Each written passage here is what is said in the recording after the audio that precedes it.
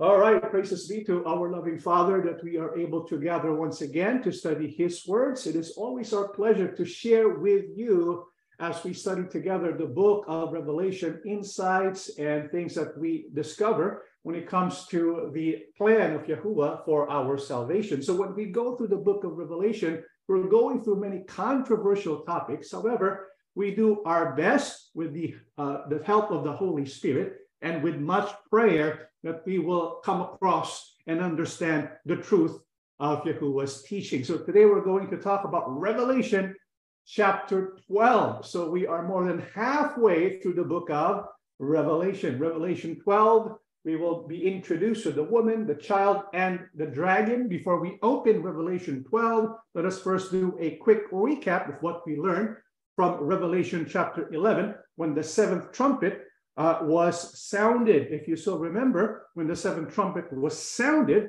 there was an announcement, an official announcement that the kingdom of Yahuwah comes and the kingdom of his Christ comes. That kingdom is going to be installed on earth. However, there was preparatory work that needed to be done, the removal of the existing kingdoms and the preparation of the officers of the kingdom. We can say it's like the cabinet members of our King Yahushua, who will co-rule with him. So before all of this happens, there has to be a removal of the existing kingdoms. And this is done through the seven bowls of wrath. We're going to talk about the seven bowls because as we have studied, we have seven seals, then seven trumpets, and we have seven bowls of the wrath of Yahuwah Abba. Now, of course, none of us want to experience the seven bowls of wrath. And so it's good that when the seventh trumpet is blown, there are significant events that will take place that point to what we call the harpazo,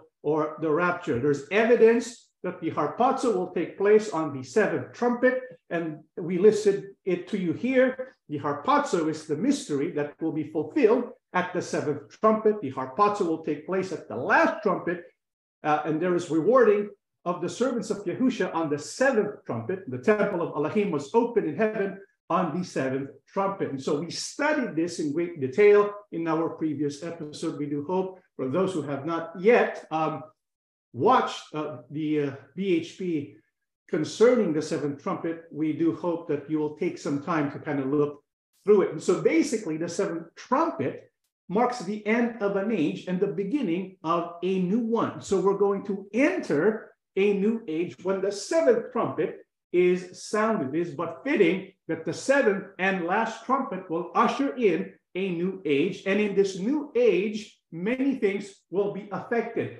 Earth will be affected. Heaven will be affected as well. And this is what we will find in the book of Revelation chapter 12. And so before this new age commences, the Apostle John in Revelation chapter 12 reintroduces us to the main characters, not only of the book of Revelation, but the whole Bible. He reintroduces us to the main characters of redemptive history. Who are these main characters? In Revelation 12 and the verses 1, now a great sign appeared in heaven, a woman clothed with the sun, with the moon under her feet, and on her head a garland of 12 stars. So the Apostle John introduces to us at the very outset of Revelation chapter 12, the woman. Okay, so that's the first main character. Next, in Revelation 12, verse 2, that then being with child, she cried out in labor and in pain to give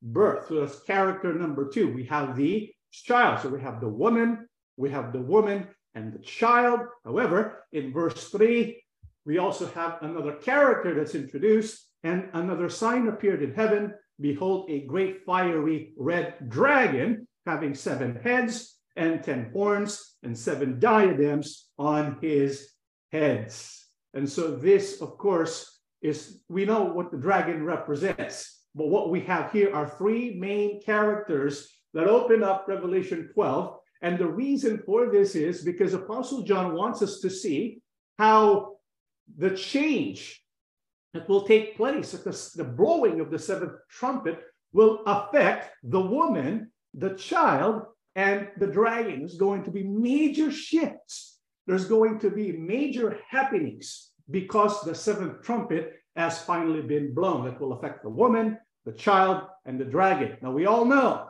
that the woman, the child, and the dragon represent something else, right? The woman represents Yisharal, the child represents our King Yahusha, and the dragon, who do you think that represents? That represents the adversary or the devil. So the three main characters in the book of Revelation, in the whole Bible, and in fact in redemptive history, is Yisharal, Yahusha, and the devil. When you look and study the Holy Bible, it's all about Yisharal and how Yisharal will beget, in the physical sense, our King Yahusha, who will destroy the devil, because the devil, ever since the very beginning, has been planting ways and doing things that will disrupt Yisharal, because Yisharal is the people of Elohim. Remember, in Yahuwah's plan for salvation, it is focused upon Yahusha. Those who belong to Yahusha become parts of Yisharal. And so it is all about the work of Yahusha, and we will see in the unfolding of the biblical narrative that there's always these three main characters at play: Israel, Yisharal, Yahusha, and the devil. So let's begin with the woman. How do we know it does in fact represent Yisharal? Let's go back to Revelation 12 and the verses 1. The Bible says this woman, right, is clothed with the sun. The moon is under her feet, and she has a garland of 12 stars. So we know, in fact, this is symbolic, because the woman, well, how can you be clothed with the sun?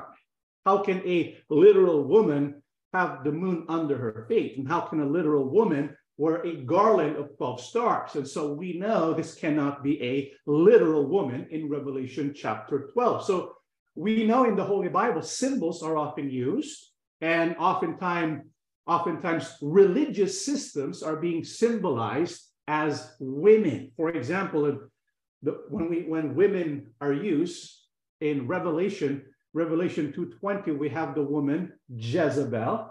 It's not speaking about the literal Jezebel here. Let's read the passage in Revelation 2:20. Nevertheless, I have a few things against you, because you allow that woman, Jezebel, who calls herself a prophetess, to teach and seduce my servants to commit sexual immorality and eat things sacrificed to idols. So here, our King Yahusha has a message to the seven assemblies, and he warns the seven assemblies about this woman, Jezebel. We know this is not the literal Jezebel, because Jezebel's been long dead, right?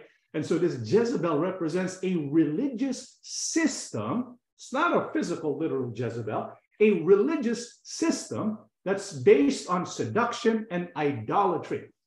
We know power and material things seduces. There are many religions that's based on the seduction of prosperity. And so this is one of the religious systems that were present during the days of the early followers of our King Yahusha. There's also idolatry involved, the worship of people.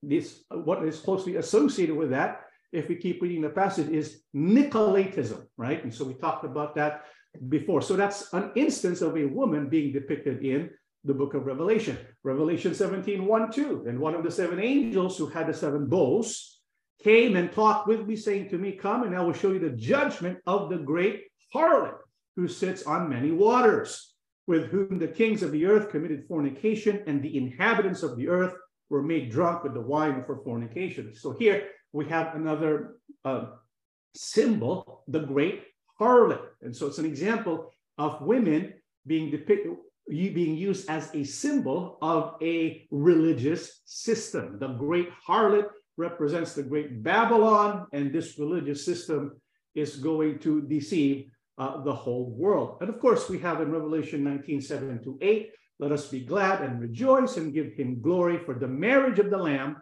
has come, and his wife, his bride, has made herself ready, and to her was granted to be arrayed in fine linen, clean and bright, for the fine linen is the righteous acts of the saints. So we have clear examples of religious systems, the true church being represented by a woman. We have in one instance Jezebel.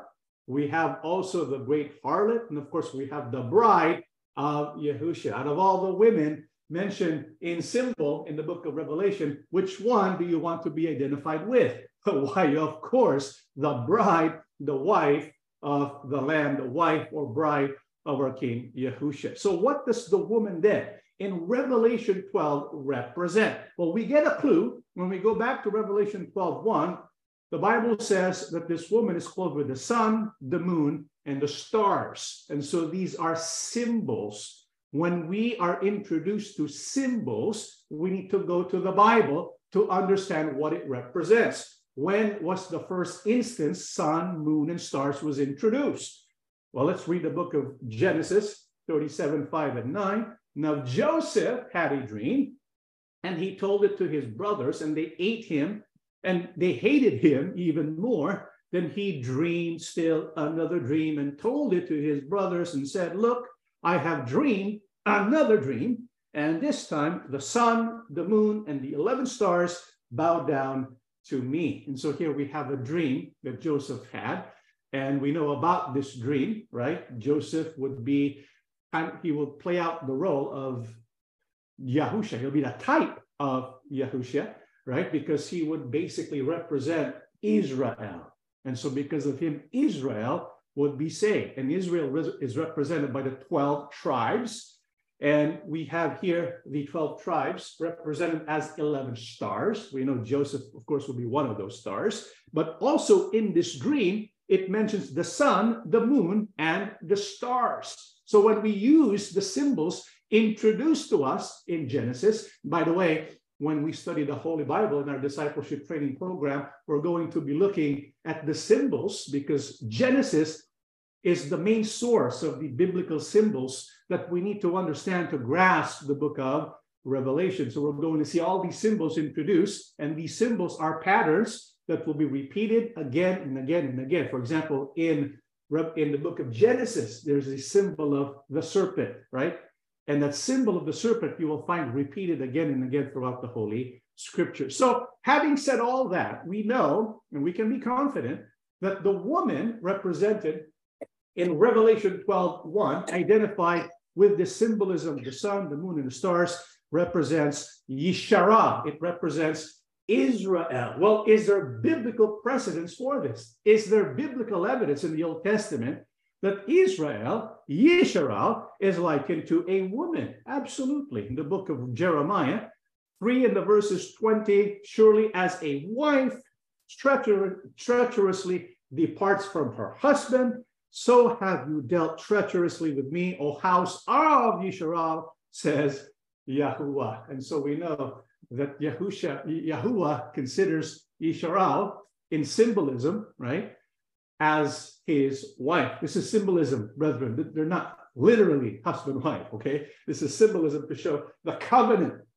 relationship. This is why the symbolism of wife and husband and a spouse is very important, because it represents the covenant relationship. So Yahuwah had a covenant relationship with Yisharah, so it's represented as a spouse or as a wife. In this case, well, Yisharah apostatized, committed idolatry, and so Yahuwah divorced Yisharah, but he also has a promise concerning the house of Yisharah, Hosea 2, 19 and 20. And it shall be in that day, says Yahuwah, that you will call me my husband and no longer call me my master. I will betroth you to me forever. Yes, I will betroth you to me in righteousness and justice, in loving kindness and mercy. I will betroth you to me in faithfulness, and you shall know Yahuwah. And so despite the fact the people of Yisharah has turned away from Yahuwah, because of his unfailing love, his loving kindness and mercy, he does not give up on Yisrael. And so this theme of Yahuwah not giving up on his wife, which is Yisrael, it's a theme we find throughout the Bible, and we see it being played out in the book of Revelation chapter 12 all the way to its conclusion. This is why we are introduced again before the new age comes. At the blowing of the seventh trumpet, we're introduced again to the characters, right? Yahusha, Yisharal, and the dragon, because we know behind the apostasy of Yisharal is the dragon. So the dragon's always been present. Yisrael has been affected by the dragon. Now, what will happen when the seventh trumpet is blown? So that's what we are being introduced to in Revelation chapter 12. So we know Yisrael has been represented as a spouse, as a wife, or as a woman. And so now what happens to the woman? Let's read the book of Revelation 12, 1-2.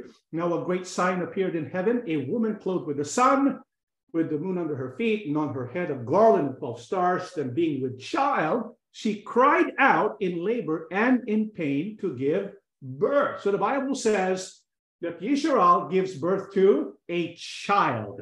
We know the child that is mentioned there. It is our king, Yahusha. So Yahusha, or Israel, is going to give birth to Yahusha, and they will cry out in labor and in pain to give birth to Yahusha. We know when Yahusha was born, what the conditions were for the people of Israel. They were under the oppression, they were under the persecution of the Roman Empire. And so in a way that represents the travails of Yisrael, which is akin to labor pains. And so when Yahusha was born, there was great pain among the people of Yisrael. This is why what they were expecting from the Messiah was one who would liberate them from the oppression and tyranny of the Roman Empire. And so we believe the child is represented by Yahusha. The child in Revelation 12 is our king, our master, Yahusha HaMashiach. Well, if that's the case, well, is it true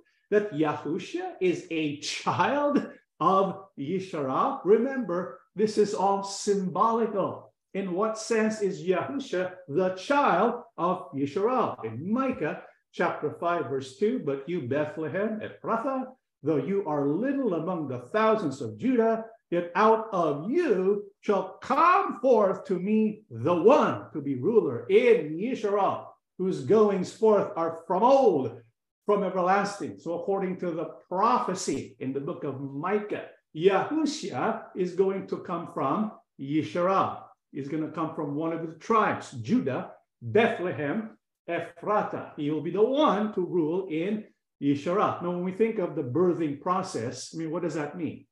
It means a part of you, right, has given Genesis. It has resulted in another being, but that being is connected to you because you were a part of that. The one who gave birth to you is in you. That's what the birthing process is. A separation, yet that separation came from a connection.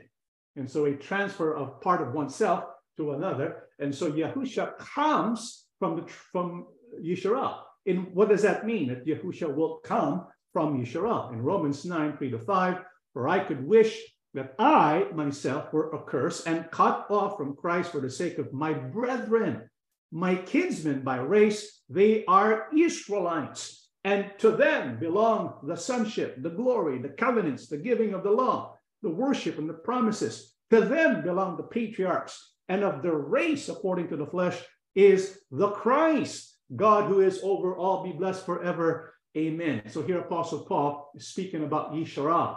Yisrael has always been the people of Elohim from the very beginning up until the end. It's always going to be focus on what happens to Yisrael because of the promise Yahuwah made to Abraham, the everlasting covenant. And so Apostle Paul says, Yisrael, because of that covenant that was made, is always going to be given. They were given the sonship, the glory, the covenants, the giving of the law, the worship, the promises.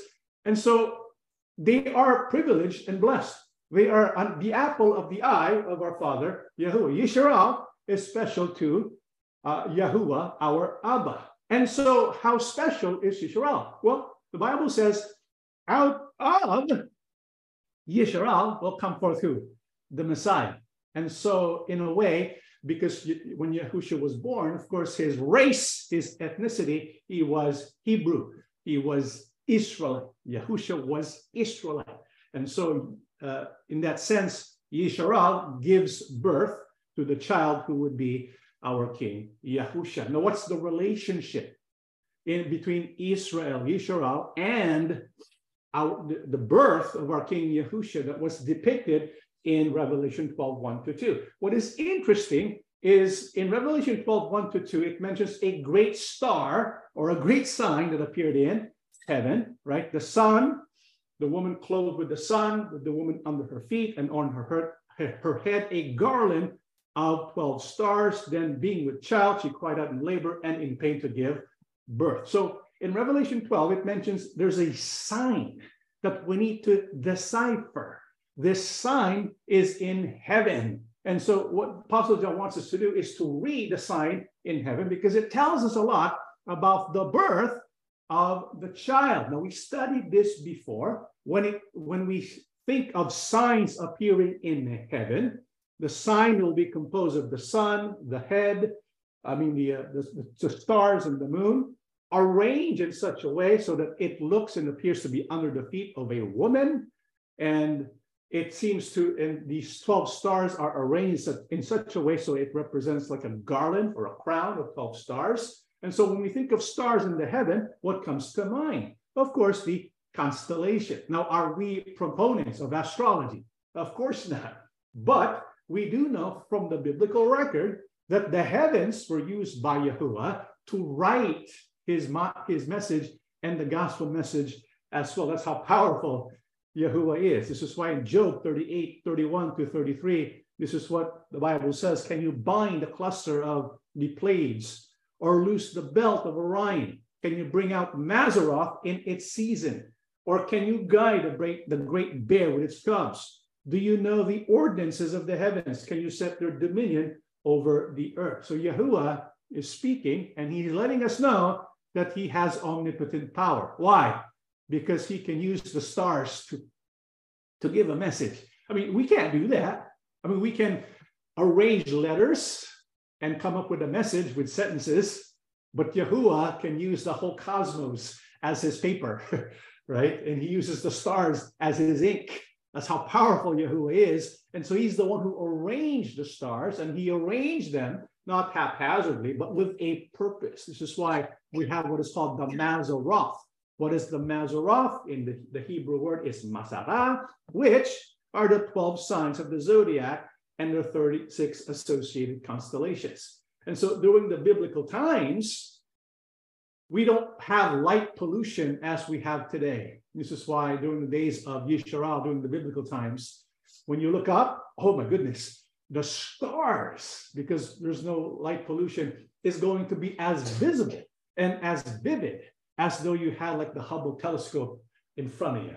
That's how it was back then, because there was no light pollution. And so they saw the stars clearly, and they saw how it was structured and how it formed different symbols. However, we need to caution everyone, like what we said, we are not endorsing astrology. Well, what is astrology? Well, this is what the warning of the Bible tells us. You are wearied in the multitude of your counsels. Let now the astrologers, the stargazers, and the monthly prognosticators stand up and save you from what shall come upon you. And so we are not proponents of astrology. We don't go to the stars and find our future there. No, we go to the scriptures. Sometimes the scriptures reveal something that Yahuwah wrote in the cosmos long ago. And that's what we have in Revelation 12, 1-2. In Genesis 1:14, the Bible says, then God said, let there be lights in the firmament of the heavens to divide the day from the night, and let them be for signs and seasons, for days and years. And so signs oftentimes can be depicted by the arrangement of the constellation, the sun and the moon. And in Revelation 12:1, that is exactly what we have. So Yahuwah is telling us through the writings of the Apostle John, inspired by the Holy Spirit, that there's something about the arrangement of the constellation that will inform us about the birth of our King Yahusha. And this was done. There was a great comprehensive study on this written by Joseph Leonard. If you have time, you can go look at the book, Mysteries of Yahusha's Life Revealed. And so according to his book, the sign given in verse 1 is that of a woman. The only sign of the Mazzaroth, which depicts a woman, is the constellation of Virgo. The birth of the Messiah is associated with this heavenly spectacle, Revelation 12:2. The vision given to John associates the specific positions of the sun and the moon in relation to Virgo. located with the normal paths of the sun and moon across the heavens. The specific locations of the sun and moon in relation to the woman gives us clues to the specific day and time for the birth of the Messiah. And so, in a beautiful way, right, underneath the plain sense of Scripture, we have a structure, we have a pattern that tells us about when Yahushua is going to be born. And you can find this pattern when you consider the Mazzaroth, because the woman is represented by Virgo, a constellation of stars, and there's going to be a unique arrangement of everything, the sun, the moon, and the stars, that will suggest the birth of the Messiah. And so back then, when you looked at the stars, it was very clear. You could easily identify, which stars belong to what constellation, so on and so forth. And according to this book, the sign of the sun clothing the woman, Virgo defines a period of 20 days, August 27 to September 15 of the year 3 BC. It is the additional sign of the moon being under her feet, which actually pinpoints the nativity to within a day, to within 90 minutes on that day in the year 3 BC. These two relationships of the sun, the moon, and the woman came into alignment for only an 81-minute period, as observed from Palestine in the twilight period of September 11. This relationship began at 6:18 p.m. sunset and lasted until 7:39 p.m. moonset. So it's very precise. And the arrangement of the stars, the moon, and the sun was in such a way so it fits the description of Revelation 12, and that gives us a span of 81 minutes, an 81-minute period, September 11, 3 BC, which we believe was the birth of our King Yahushua. So the child was born, the child is Yahushua. Israel is the one who begets this child, because Yisrael is the one from whom Yahushua will come from. And after the child is born, what will happen next? Revelation 12:4, his tail drew a third of the stars of heaven and threw them to the earth, and the dragon stood before the woman who was ready to give birth to devour her child as soon as it is possible. And so we know the dragon, when the child is to be born, is going to devour the child. This dragon does not want Yahushua to be born. Why? Because he does not want people to be saved. He wants to ruin the plan of Yahuwah for salvation. And so he's always watching Yisrael. This is why, haven't you noticed, when it comes to Yisrael, they're always falling into apostasy, because because the devil wants to make sure that Yisrael, would not be able to produce the Messiah. And so the devil, the dragon, does not want this child to be born. And this dragon, who is he? Well, he was introduced to us in 12:9. So the great dragon was cast out, a serpent of old called the devil, and Satan, who deceives the whole world, he was cast to the earth, and his angels were cast out with him. So there's no doubt that the dragon is not a physical dragon, right? It represents who? The devil. Satan, that serpent of old, the one who deceived Eve. And so he's still around ever since the time of Adam and Eve. He's been working against the plan of Yahuwah for the salvation and redemption of mankind. And so the Bible says that this dragon stood before the woman. He's persecuting Yisrael, and he will do something to devour the child. He does not want the child to be born. This is why, haven't you noticed, ever since the very beginning, Satan tried to prevent the birth of Mashiach, because he knows is in the promise and prophecy of Yahuwah in Genesis 3:15, the son or the seed of the woman will crush the seed of the serpent. This is being played out. This is why he wanted to kill Abel. This is why the world was corrupted, because he was hoping that all of the world will be destroyed by the flood, right? But Yahuwah always leaves a remnant. And then Israel would be corrupted. This is why all the kings are so bad. Despite the fact that they saw with their eyes the power of Yahuwah, they would always backslide and apostatize. And behind this is, of course, the influence of the dragon. So Abel was killed, the world was corrupted, Israel was corrupted. And so the devil wants to prevent the birth of the Messiah. And even after the birth of the Messiah, the devil did not give up, right? This is why even after the birth, what did he do? Well, then Herod, when he saw that he was deceived by the wise men, was exceedingly angry. And he sent forth and put to death all the male children who were in Bethlehem and all its districts from 2 years old and under, according to the time which he had determined from the wise men. And so even after the birth of our King Yahushua, what did the devil do? He tried to find a way to kill the child, right? Using instruments like Herod. So we know that the male child is central. He's the main enemy of the devil. He doesn't want the child to be born. He wants to destroy the child because the child holds the key for redemption and salvation. And we know that is our King Yahushua. Now, why are we absolutely sure that the child referred to in Revelation, I mean, I'm sure by now there's no doubt that the child is Yahushua, right? Why are we absolutely sure? Let's keep reading Revelation 12:5. She bore a male child who was to rule all nations with a rod of iron, and her child was caught up to God and his throne. And so when we look at this passage, it tells us about Yahushua. He is the one to rule all nations with a rod of iron. Who is this about? Revelation chapter 2.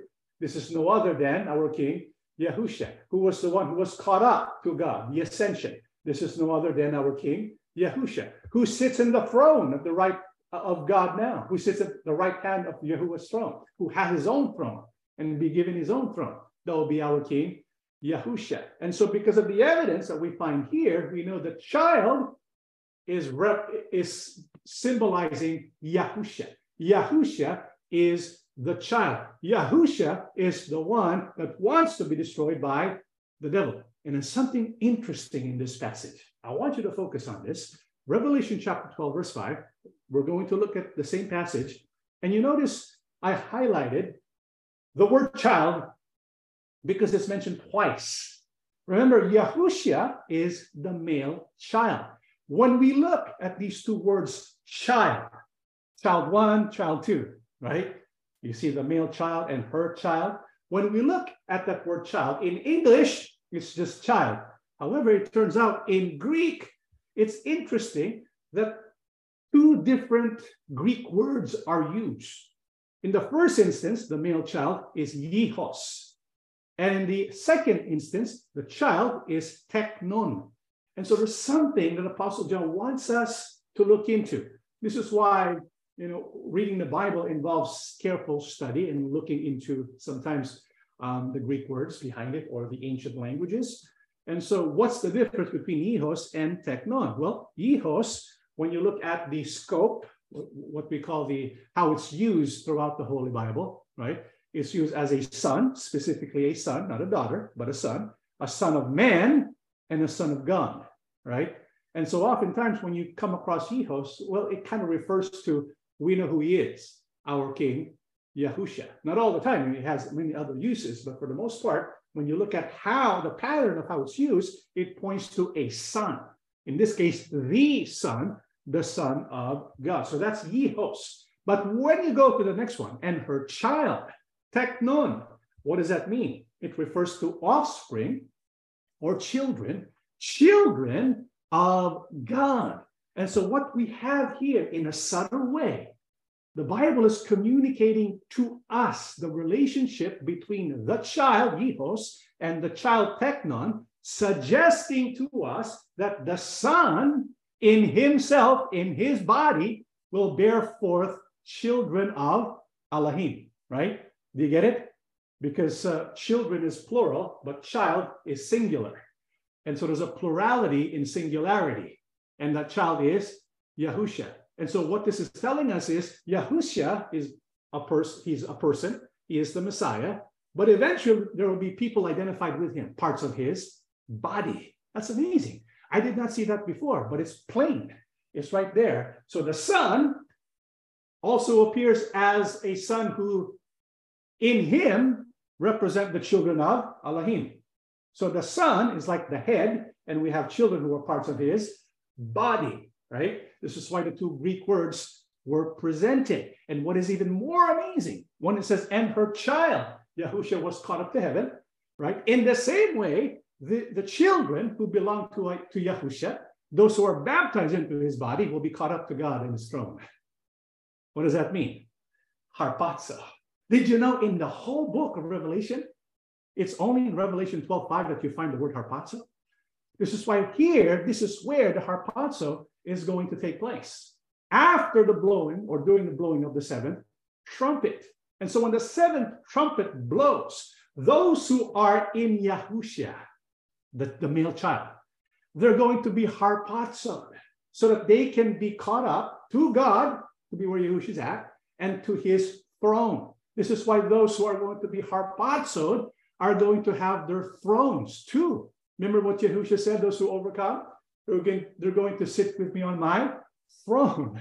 We're going to be co-ruling with our King, Yahusha. So we believe in Revelation 12:5, this event, in a subtle way, communicates to us our relationship with Yahusha.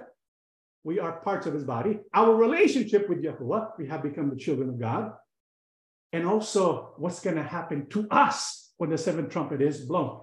In the study we had last week, we already talked about the signs, the evidence, the harpazo takes place when the seventh trumpet is blown. Here's additional evidence, right? And so we're going to be harpazo. And so, well, what further proof do we have that this, in fact, is referring to the harpazo or the rapture? Well, let's read 10 down to 12 in Revelation 12. Then I heard a loud voice saying in heaven. So there's a loud voice in heaven, not on earth, but in heaven. Take note. Now, salvation and strength and the kingdom of our God and the power of his Christ have come. For the accuser of our brethren who accuse them before our God day and night has been cast down, and they overcame him by the blood of the Lamb and by the word of their testimony, and they did not love their lives to the death. Therefore rejoice, O heavens, and you who dwell in them. Woe to the inhabitants of the earth and the sea, for the devil has come down to you, having great wrath, because he knows that he has a short time. What's the proof that Revelation 12:5 is the harpazo of those who belong to Yahusha and are considered children of Elohim? Well, here we hear a voice saying in heaven. And so this is like maybe a hymn, a song. You notice what is being sung, what is mentioned by those who are in heaven? He says, accuser of our brethren. And so these are people who are brethren. What does that mean? These are human beings. So there are human beings in heaven. How did they get there? They were harpazo, the seventh trumpet. The heavens were open to reveal the temple, remember? And so they're in heaven now. Well, how did they get in heaven? They were harpazo. They were raptured. I mean, how else can we make sense of this song, or whatever you want to call it, this declaration, this voice from heaven? And it mentions the accuser of our brethren, right? And they overcame, past tense, the devil by the blood of the Lamb. Who was redeemed by the blood of the Lamb? Not angels. Who was redeemed by the blood of the Lamb? Human beings. And so these human beings who gave a testimony about Yahusha, these human beings are in heaven. How did they get there? They were harpazo. And so there must have been a harpazo that took place before Revelation 12, 10 down to 12. And this took place in the blowing of the seventh trumpet. And so because they're in heaven, they rejoice.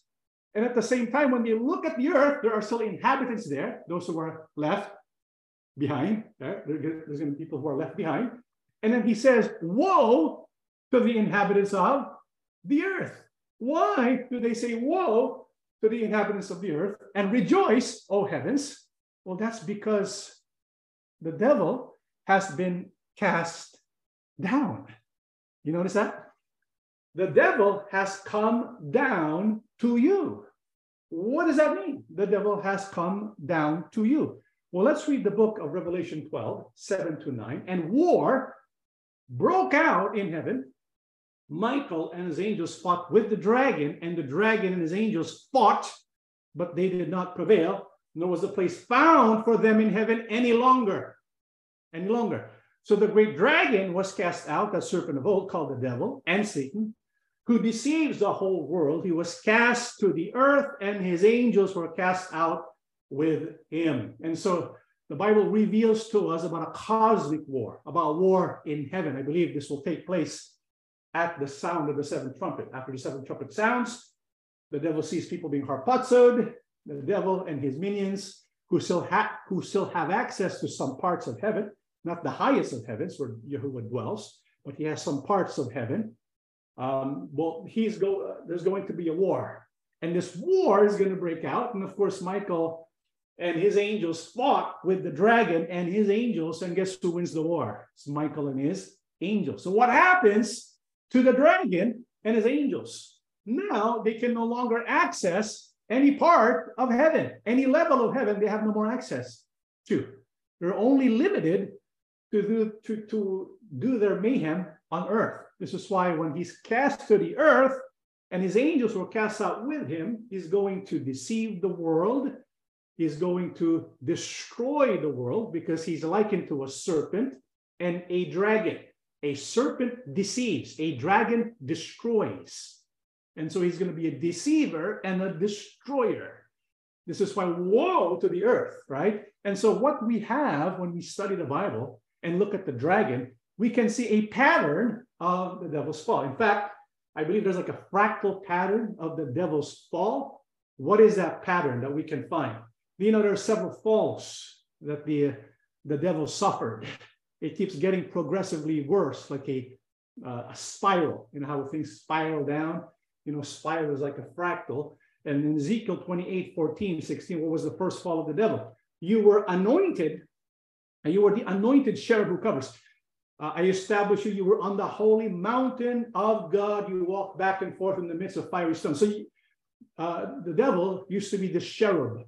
Not just any cherub, but he was like with Yahuwah in his throne room, in the mountain of God. He's there. He had access to the best parts of heaven where Yahuwah dwells, okay? Because he was the cherub. You walk back and forth in the midst of the fiery stones. You were perfect in your ways from the day you were created. So he was a glorious being.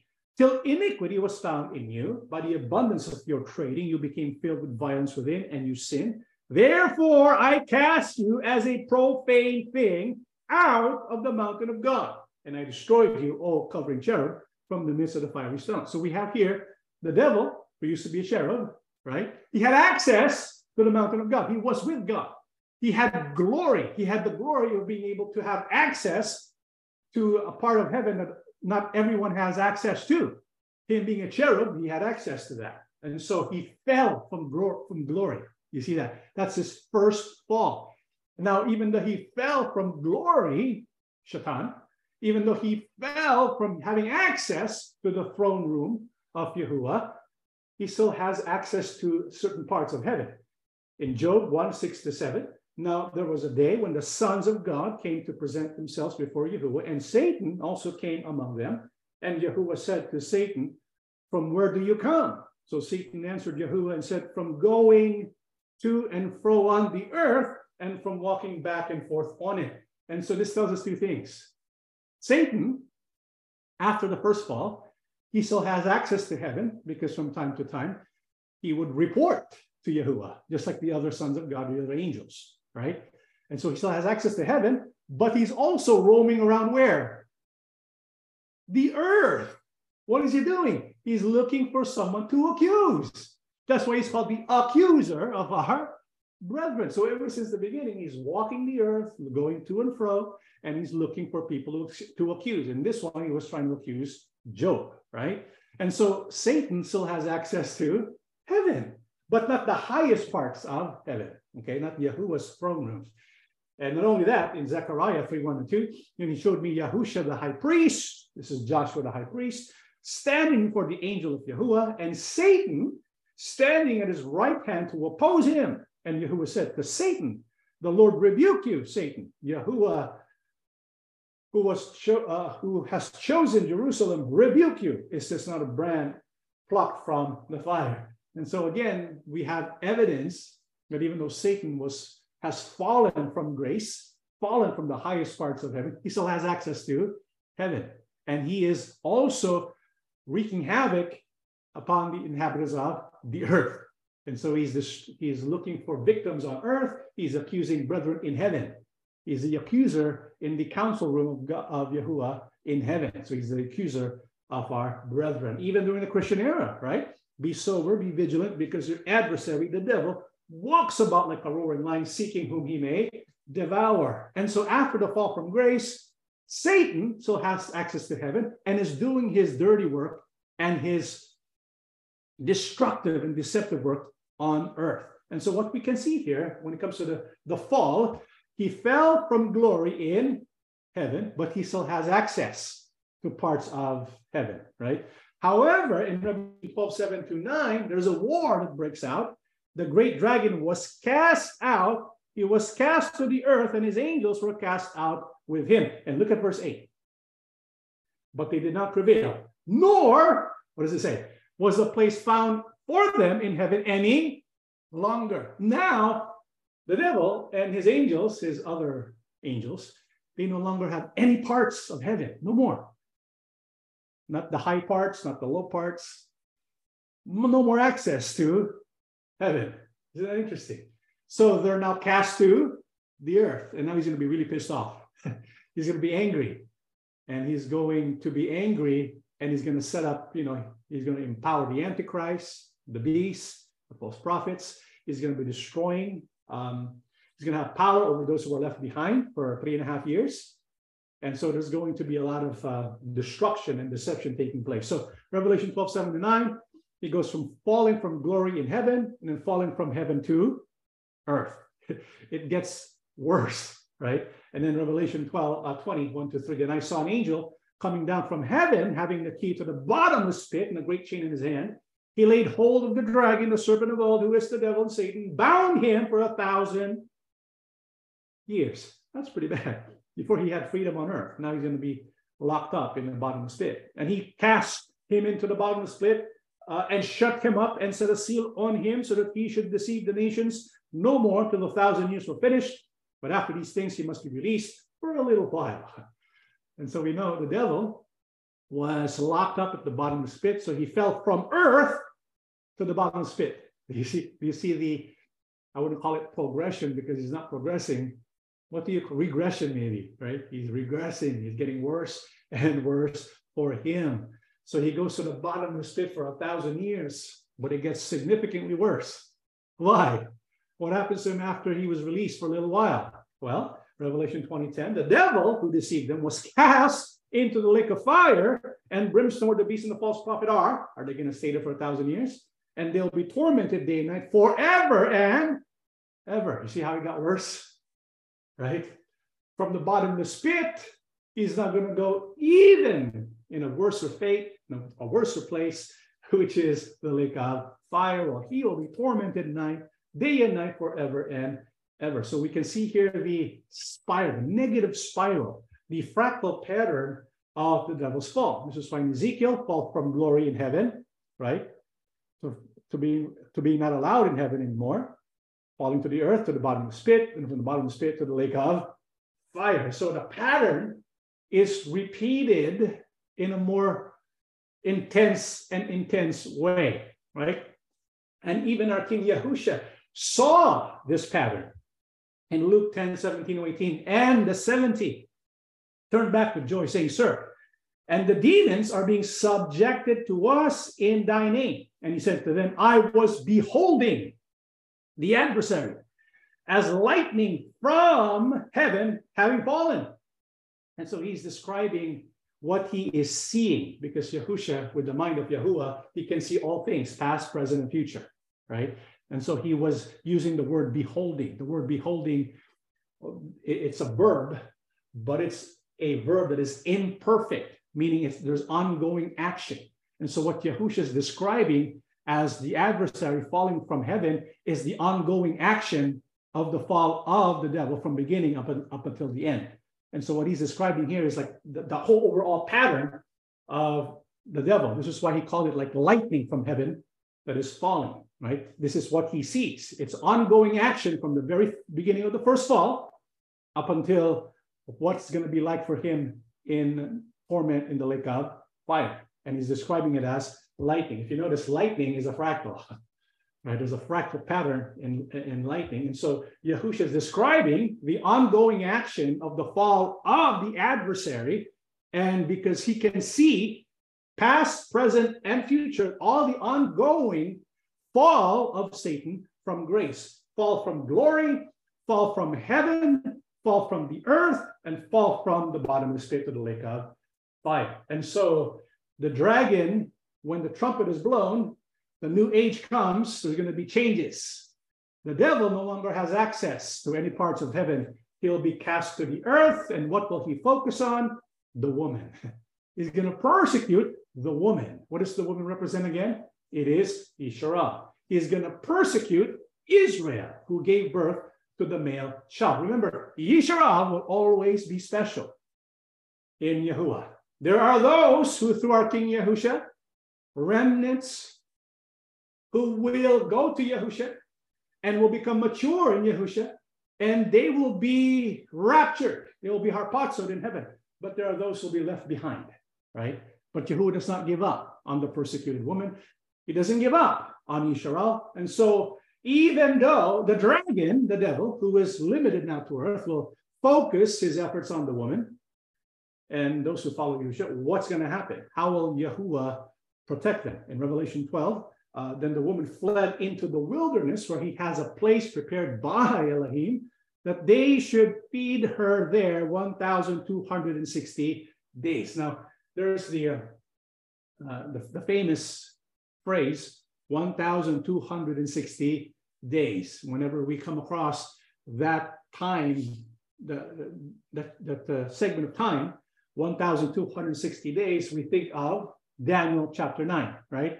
The 7 years divided into two parts, right? The first 3.5 years, the second 3.5 years. We know that the two witnesses are going to preach in the first 3.5 years, and then they're going to be killed. There's going to be a harpazo, and then we have the next 3.5 years. So the woman who's left behind is going to go through tribulation, and is going to experience the wrath, not only of Yahuwah, but also the wrath of the devil. They're going to go through for 1,260 days. However, Yahuwah would find a place to protect the woman. Yahuwah will find a place to feed the woman. The Bible says Yahuwah is going to take them into the wilderness. That's very interesting. Remember, when the Bible speaks, it uses symbolism to communicate something that is very deep. And so when it says Yisharah will be taken to the wilderness, what does that mean? What will happen to those left behind? What is the hope that those who are left behind have? Well, when it says they will be taken to the wilderness, what is the purpose of that? Why does Yahuwah take them to the wilderness? In the book of Deuteronomy 8:2, remember how Yahuwah your God led you through the wilderness for these 40 years, humbling you and testing you to prove your character and to find out whether or not you would obey his commands. You know, the people of Israel long ago, during the days of Moses, they did not have to go through 40 years of wilderness journey, right? It could have been a lot shorter. It could have been a lot shorter. What happened was instead of just a week or so or a month, it became 40 years. But they could have crossed the wilderness in a much shorter time. But why did they stay for a long time? Because of their stubbornness, lack of faith, right? They were proud, and their character was not, faithful to Yahuwah. And so they had to go through testing. And so those who are left behind, they'll be given an opportunity to be tested, to be developed, to be humble. This is why Yahuwah takes them to the wilderness. Well, why the wilderness? Why is that the best place to teach a person how to trust Yahuwah? Well, what are the characteristics of the wilderness? 15 to 16, do not forget that he led you through the great and terrifying wilderness with its poisonous snakes and scorpions, where it was so hot and dry. He gave you water from the rock. He fed you with manna in the wilderness, a food unknown to your ancestors. He did this to humble you and test you for your own good. You notice in the wilderness, you have no choice but to trust in Yahuwah. There's no way you can get food in the wilderness. There's no way you can get water in the wilderness. You have to rely on supernatural provision. And so one of the ways by which we can learn to trust Yahuwah is when we are going to be so lacking in power and ability, which is what's going to happen during the tribulation time. After the harpazo, the Antichrist and the beast powers are going to take over the world. They're going to have complete control over everything. You can't buy or sell unless they have approval, right? That's going to be in full force already by that time. And so how are they going to eat? How are they going to fend for themselves? Yahuwah's going to find a way. So they're going to have to rely supernaturally on the power of Yahuwah. You get it? And so that's Yahuwah's way of those who are left behind, for them to be humbled, to be tested for their own good. Not only that, in Revelation 12, let's go back to Revelation 12, but the woman was given 2 wings of a great eagle that she might fly into the wilderness to her place where she is nourished for a time and times and half a time from the presence of the serpent. And so for that 3.5 years, Yahuwah is going to protect and provide for the woman. You notice the woman was given 2 wings of a great eagle. And so again, when we come across these symbols, we have to go back to the Old Testament. What does this mean for those, for Israel and for the rest of humanity who are left behind? In Exodus 19:4, you have seen what I did to the Egyptians. You know how I carried you on eagle's wings and brought you to myself. And so Yahuwah is giving the opportunity for those left behind, including for Yisrael, who's left behind, Yisrael, who rejected Messiah, and for people who rejected Messiah. All of them collectively, Yahuwah is giving them the opportunity that they be brought to himself. How can that be done today? Only when we are with Yahusha, only when we accept the lordship of Yahusha, when we believe in him and obey him and are baptized in his body, only then can we be brought to Yahuwah. And so Yahuwah is going to give them another chance. He's going to take them to the wilderness and teach them how to depend on Yahuwah. In Deuteronomy 32:10-12, what does it mean? What does Yahuwah want us to learn? What do they want them to learn? He found him in a desert land and in the wasteland, a howling wilderness. He encircled him, he instructed him, he kept him as the apple of his. You see how Yahuwah's not going to give up on Israel, even after the harpazo? He's going to use the 3.5 years where the serpent, the beast, the Antichrist, the dragon, when they're reigning and have power over the elect. Yahuwah is going to use that as an instrument to test, to teach the people who are left behind how to trust. He kept him as the apple of his eye, as an eagle stirs up its nest, hovers over its young, spreading out its wings, taking them up, carrying them on its wings. So Yahuwah alone led him, and there was no foreign God with him. So Yahuwah wants to teach those who are going to be left behind to trust in him alone, right? Not to trust in human strength or politicians or government, because that will be completely useless. Trust in Yahuwah alone. And so, we want to learn that now, because we don't want to be left behind. Those who are going to be left behind are the ones who still need to learn that lesson. Now we have the opportunity to learn that, to trust Yahuwah alone, right? And so if we learn that lesson now, then there's no need for us to learn it later. I would prefer to learn it now than later, right? So let us learn that now. And so what else will Yahuwah do?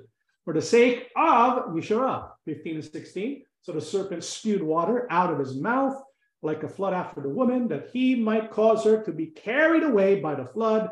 But the earth helped the woman, and the earth opened its mouth and swallowed up the flood, which the dragon had spewed out of his mouth. So Yahuwah is going to act in a supernatural way, because naturally the earth doesn't open up and swallow up floods, right? But Yahuwah is going to protect the woman supernaturally from the serpent, so that the woman can produce offspring.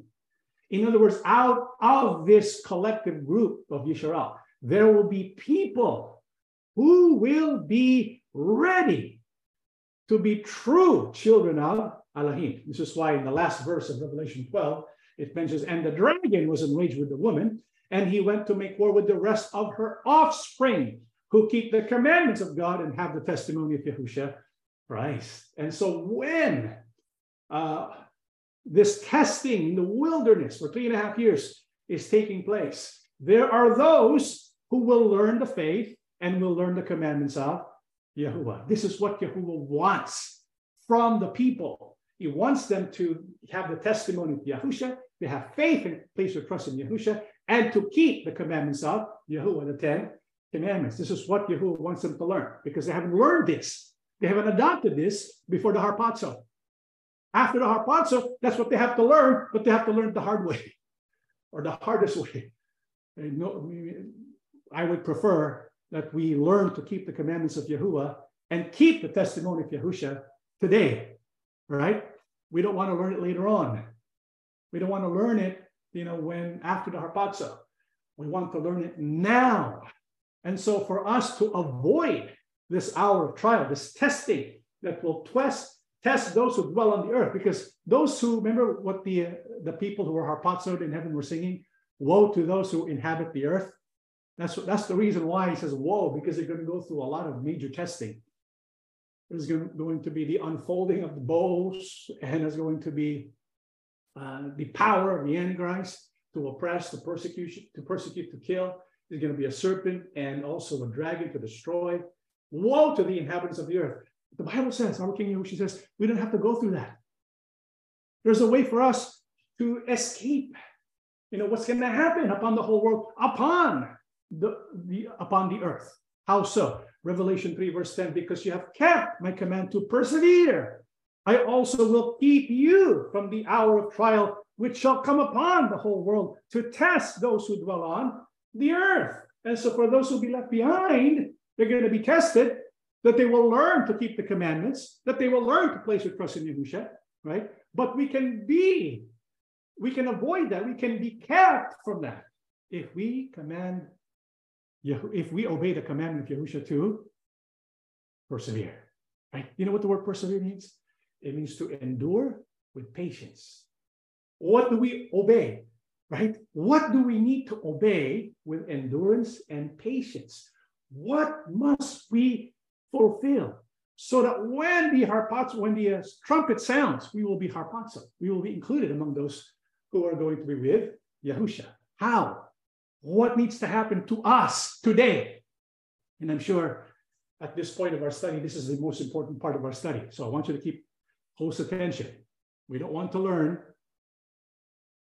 after the harpazo. We want to learn before the harpazo, right? And we can put BH and AH.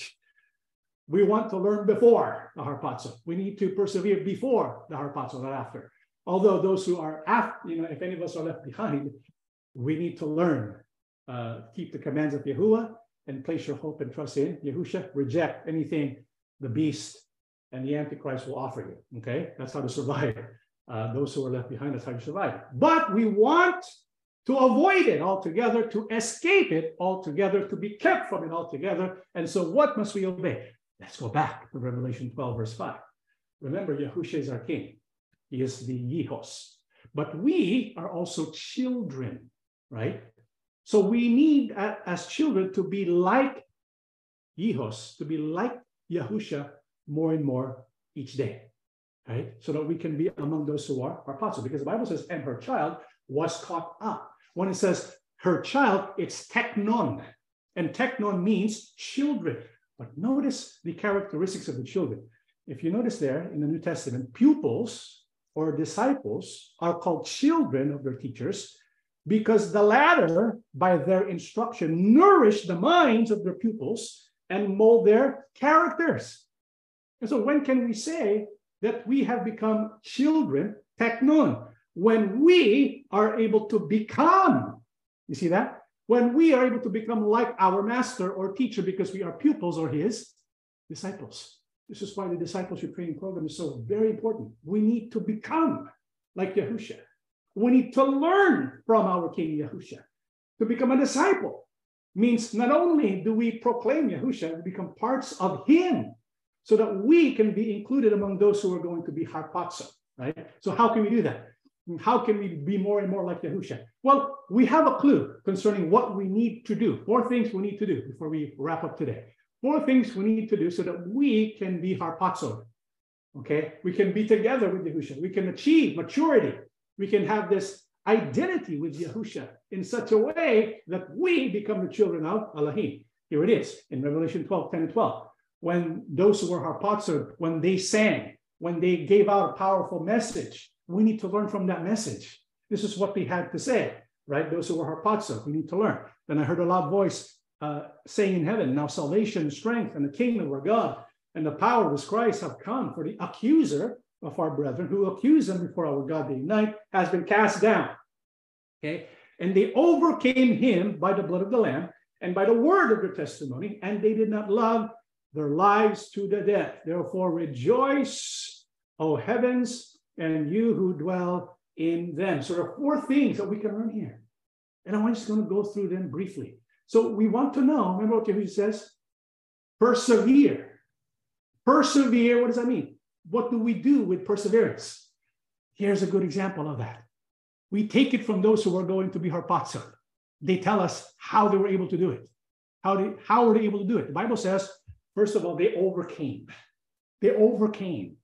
What does that mean to overcome? You be victorious. There's a battle taking place right now, but we have to win that battle, not lose that battle. Because if we lose that battle, we're going to have to take up that battle again until we win it, if we can win it. And so we want to win that battle, we have to overcome. Well, what does that mean, overcome? In Revelation 2:7, he who has an ear, let him hear what the Spirit says to the assemblies. To him who overcomes, I will give to eat from the tree of life, which is in the midst of the paradise of Elohim. So Yahushua, when he gave his message to the 7 assemblies, he teaches us how to be overcomers. This is why, if we want to learn how to prepare for the upcoming 7th trumpet, when we want to be included among those who will be harpazo or raptured, we need to overcome.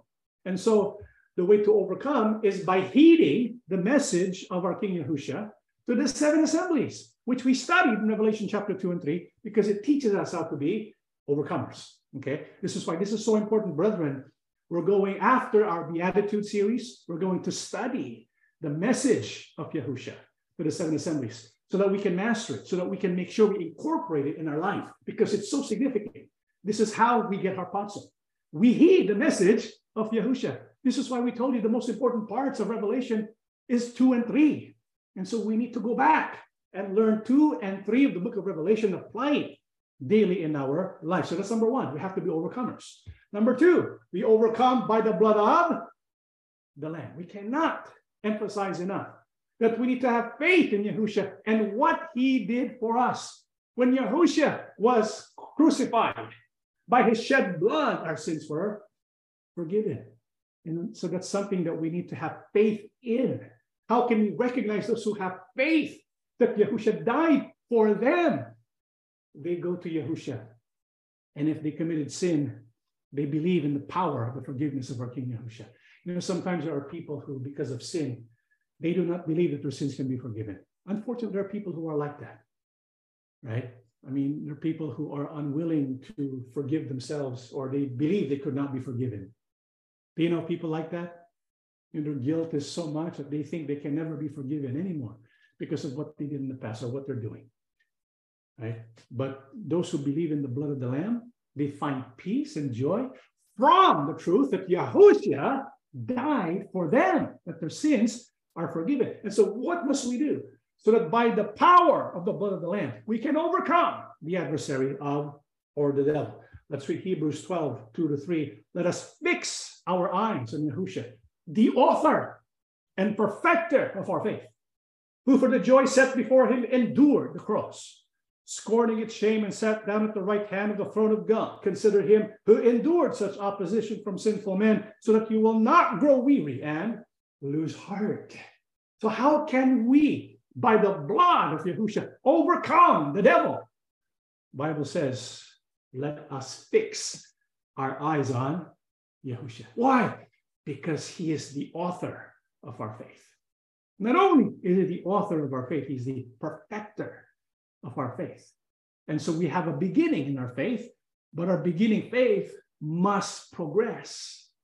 For our faith to become perfect, we have to go through trials and tribulations. Maybe some of us are going through that right now, right? And maybe we don't want to approach Yahushua, but Yahushua says he is our high priest, and he wants us to go to him and ask for his help, because he will give us grace and help in times of need, so that we will not lose heart and grow weary.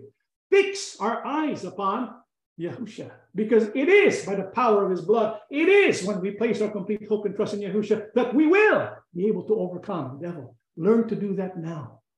And so when we go through tribulations and trials in life, brethren, that's an opportunity for us to show Yahushua, we believe you, we trust you, we will do what you want us to do no matter what. And when we do that, the more we endure trials, going to Yahushua, the more our faith becomes perfected and we can overcome the enemy. So that's number 2. What else? The Bible says, by the word of their testimony. And so Yahushua, in fact, you can read all about this in Revelation 2 and 3. The overcomers, they have one thing in common. They were not afraid to testify about Yahushua. This is why the Bible says, by the word of their testimony. They did not hide their testimony. They were not afraid of what people will do to them. The Bible says, by the word of their testimony, they were able to overcome the devil. And so what must we do today, even now, when it comes to our relationship with our King Yahushua?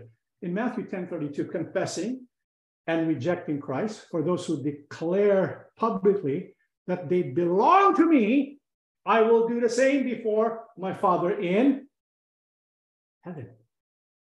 And so according to our Lord Yahushua, we should declare him publicly. We don't reject Yahushua publicly.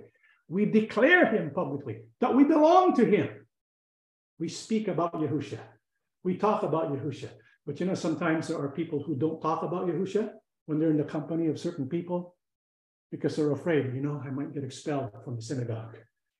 There are people who are afraid to talk about Yahushua because of what people might do to them. And so this is what John 12 reveals. Even then, many of the Jewish authorities believed in Yahushua. Did you know there were many Jewish authorities who believed in Yahushua? But because of the Pharisees, they did not talk about it openly. And so when the Pharisees were around, oh, you better not mention Yahushua, right? So as not to be expelled from the synagogue, because they were afraid to be expelled from the synagogue. The Bible says they love human approval rather than the approval of God. And so, brethren, one of the ways that we can show that we trust Yahushua, that we have faith in him, that we fix our eyes upon him as the author and perfecter of our faith, is that we testify about him. Something happens to us, we talk to the people about Yahushua, how Yahushua has changed my life. We can do this especially now because we have internet. We have Facebook. Why not post something, you know, instead of posting something about what you ate or about what you drank or about your vacation? Nothing wrong with that, but why not post something about what you're learning from Yahushua? Why not post something about how Yahushua has transformed your life or the miracle that Yahushua has done for you? Why be ashamed of that? Tell the people of the world about you and your relationship with our King Yahushua. Do you think Yahushua would take that well? Oh, yeah.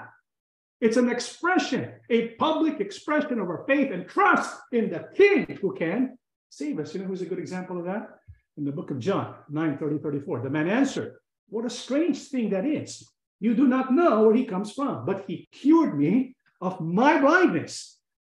We know that God does not listen to sinners. He does listen to people who respect him and do what he wants them to do. Since the beginning of the world, nobody has ever heard of anyone giving sight to a person born blind. Unless this man, Yahushua, came from God, he would not be able to do a thing. They answered, you were born and brought up in sin, and you're trying to teach us? And they expelled him from the synagogue. Here's a good example of one who gave testimony. It was the blind man who was born blind who was healed by Yahushua. When he was healed of his blindness, you know, the Pharisees, they tried to convince him to denounce Yahushua, right? But he did not. He did not waver. He said to them, this is what I know. Before I was blind, now I can see. And this is what I know. This man, Yahushua, he is a man from God, because if not, how could he do what he has done? And so he gave a testimony about Yahushua. And because of that testimony about Yahushua, what happened to him? He was expelled from the synagogue. So brethren, that's one of the keys for us to be able to show to our King Yahushua, we trust you. That we have achieved that level of being identified with you as a child of Yahuwah. Right? That we are identified with Yihos as teknon.